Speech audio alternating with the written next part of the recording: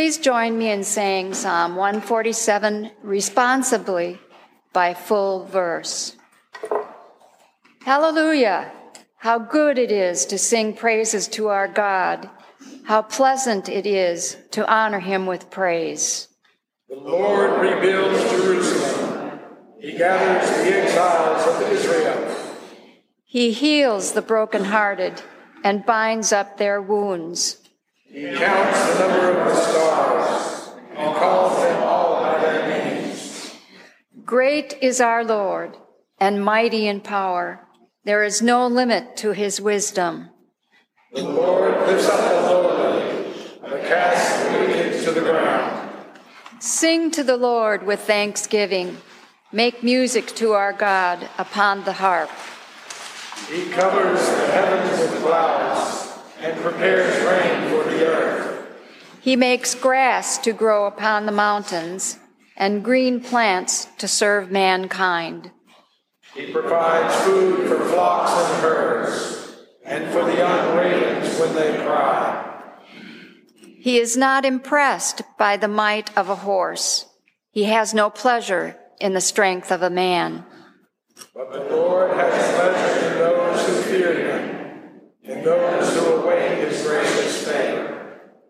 Worship the Lord, O Jerusalem.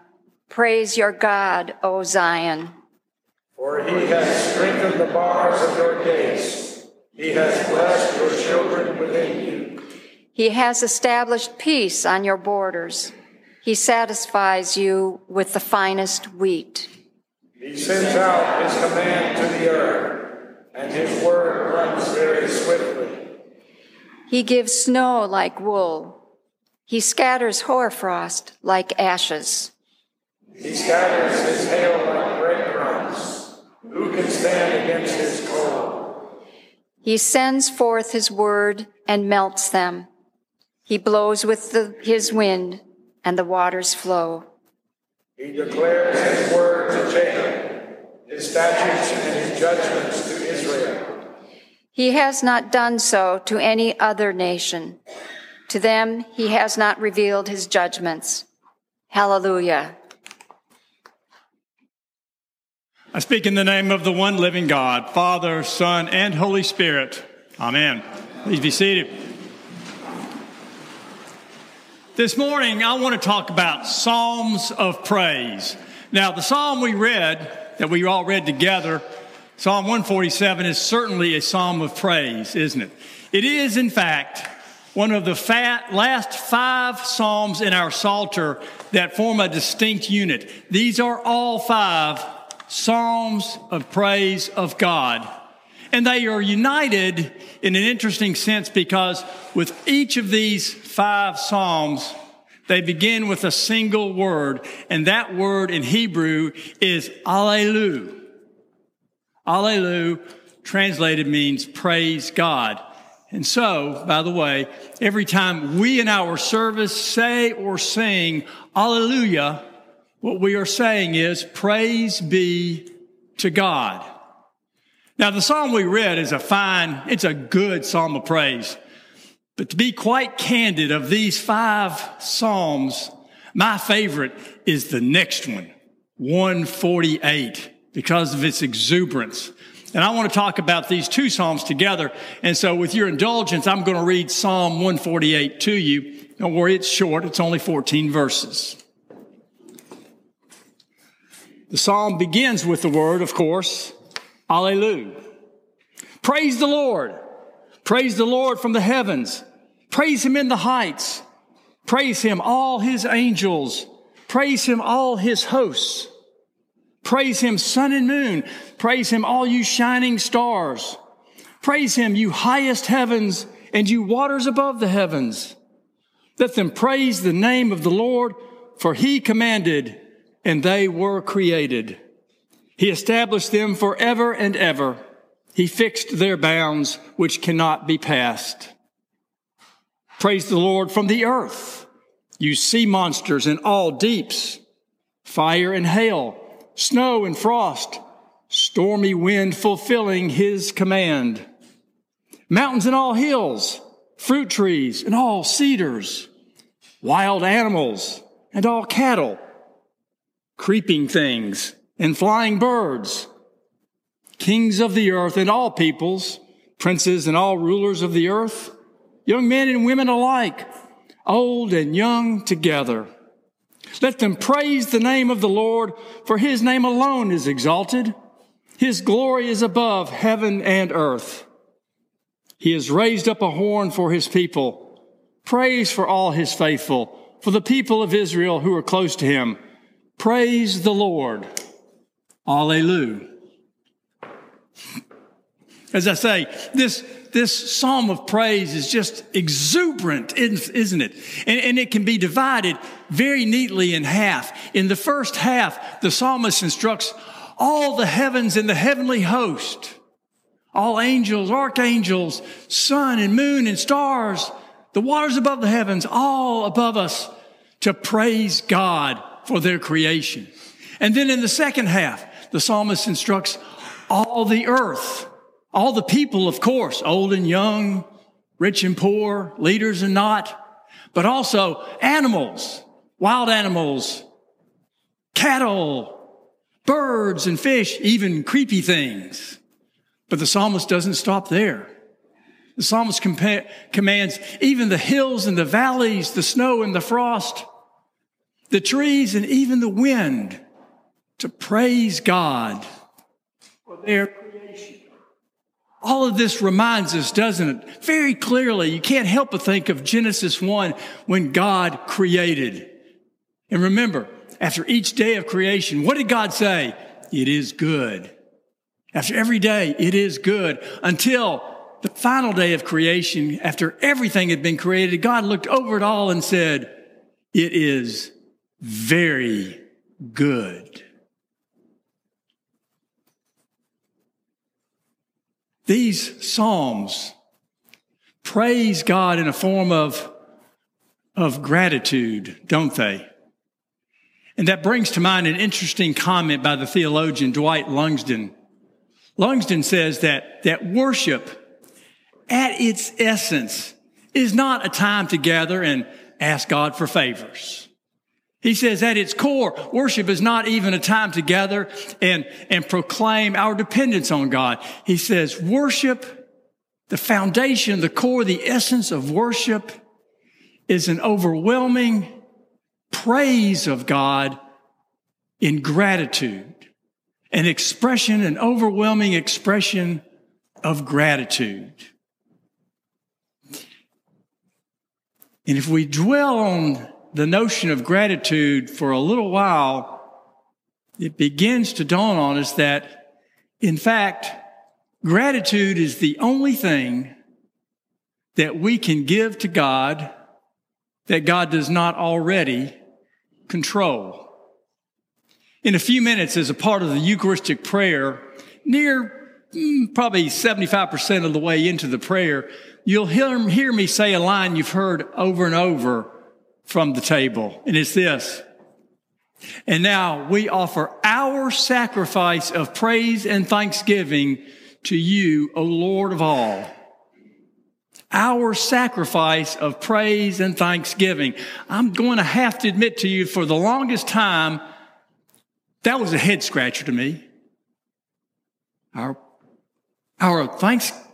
sacrifice of praise and thanksgiving, until finally it dawned on me.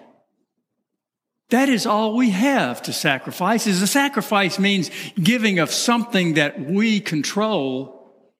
Well, the reality is the only thing in our lives that God does not control is our ability, or our decision rather, as to whom to offer praise and thanksgiving.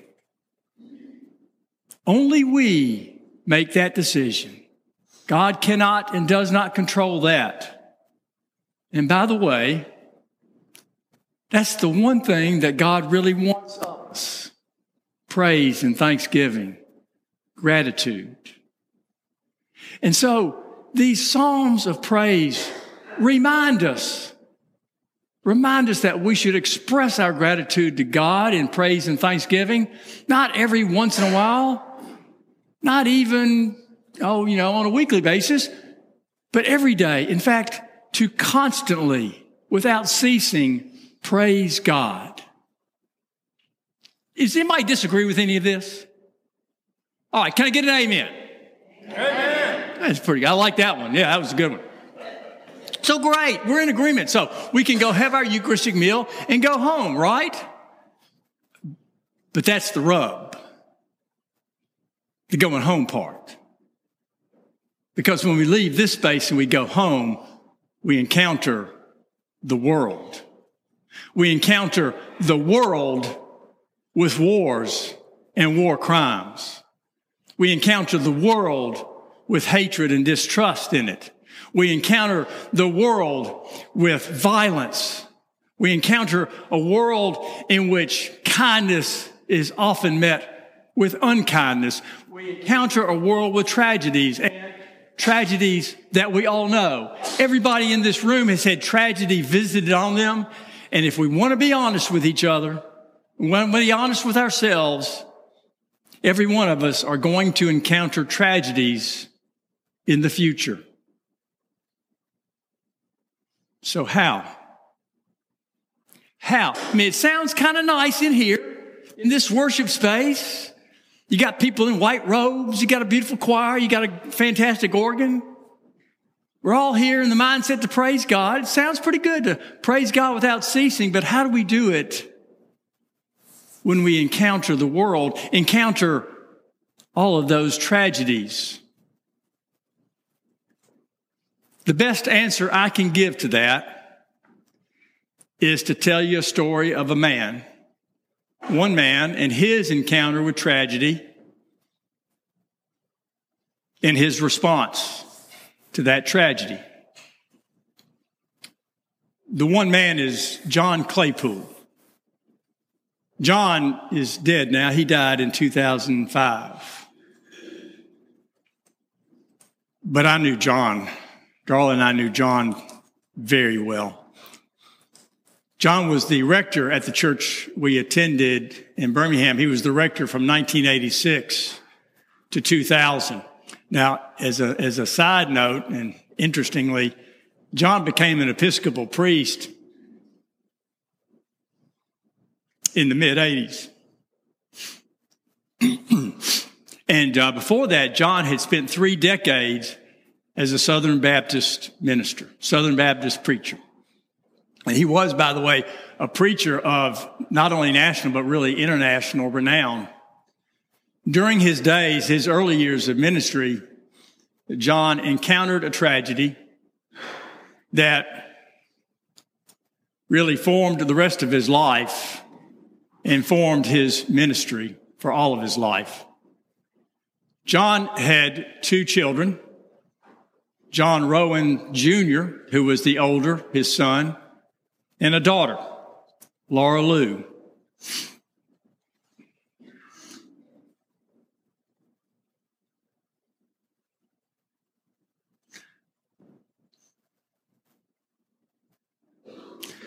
I've told this story over the last week many times from this space, and I do fine with it until right now.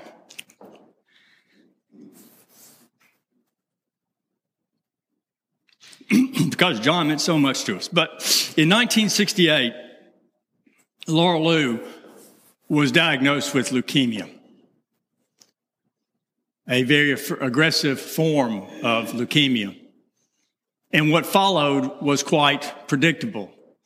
Lots of prayers and visits to the doctor. Lots of prayers and lots of tests and scans. Lots of prayers and lots of medications. Lots of prayers and chemotherapy. Lots of prayers and waiting to see if the therapy worked. And lots of prayers and lots of prayers.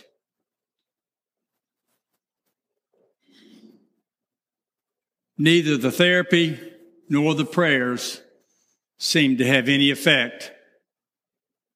And over the next 18 months, Allelew's condition steadily declined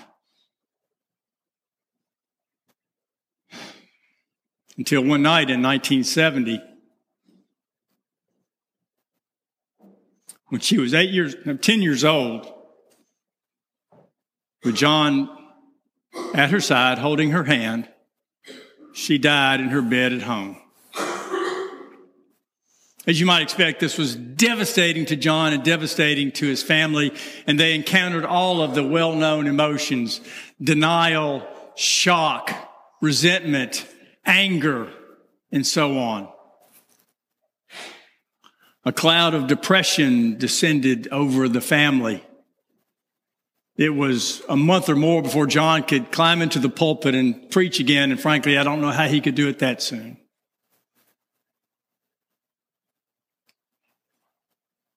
John recounted the moment when, after several weeks, they gathered as a family for the first time since Allelu death to eat dinner.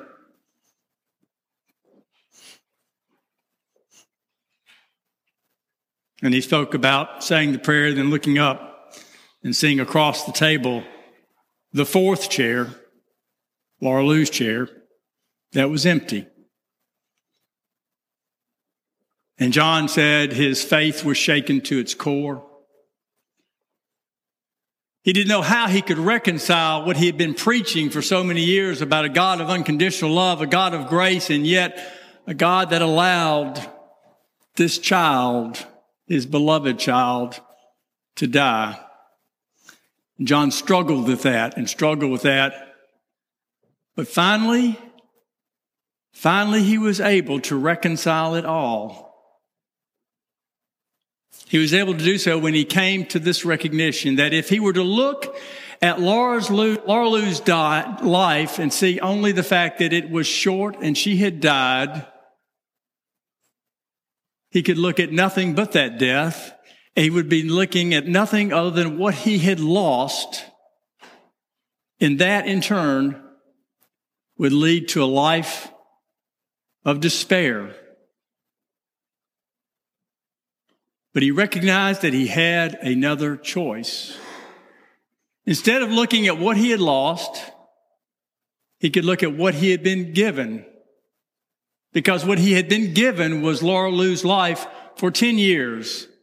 As short as it was, Allalu's life brought great happiness and great joy to his life and to the lives of others. And he recognized that those 10 years, the 10 years that Allelu lived, were a gift from God, a gift that neither he nor anybody else had done anything to earn. And then, as he pondered that, he recognized that his own life was also a gift, that there's nothing he had ever done to earn his life. And the same is true for each and every one of us. And then John began to realize that if he looked at his lives and the lives of others around us, then what he saw was not despair, but gratitude. And by way of gratitude, he was able to encounter God's unconditional love, despite the tragedies and the pain and the difficulties of life. So how do you and I, remember we talked about this a couple of weeks ago. We talked about finding joy in life. And this was my question and answer sermon. Y'all remember that one?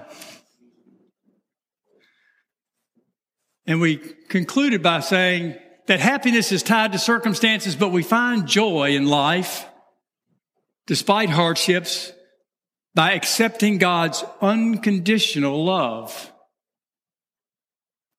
And what John realized is, even in the midst of tragedies, we are able to recognize and encounter that unconditional love if we look at our lives through the lens of gratitude.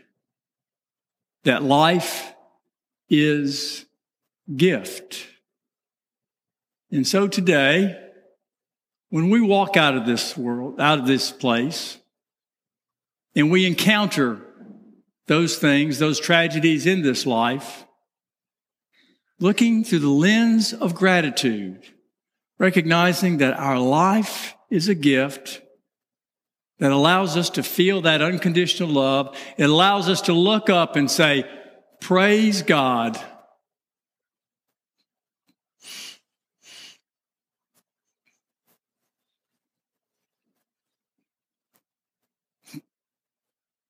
Praise God. Allelu. Amen.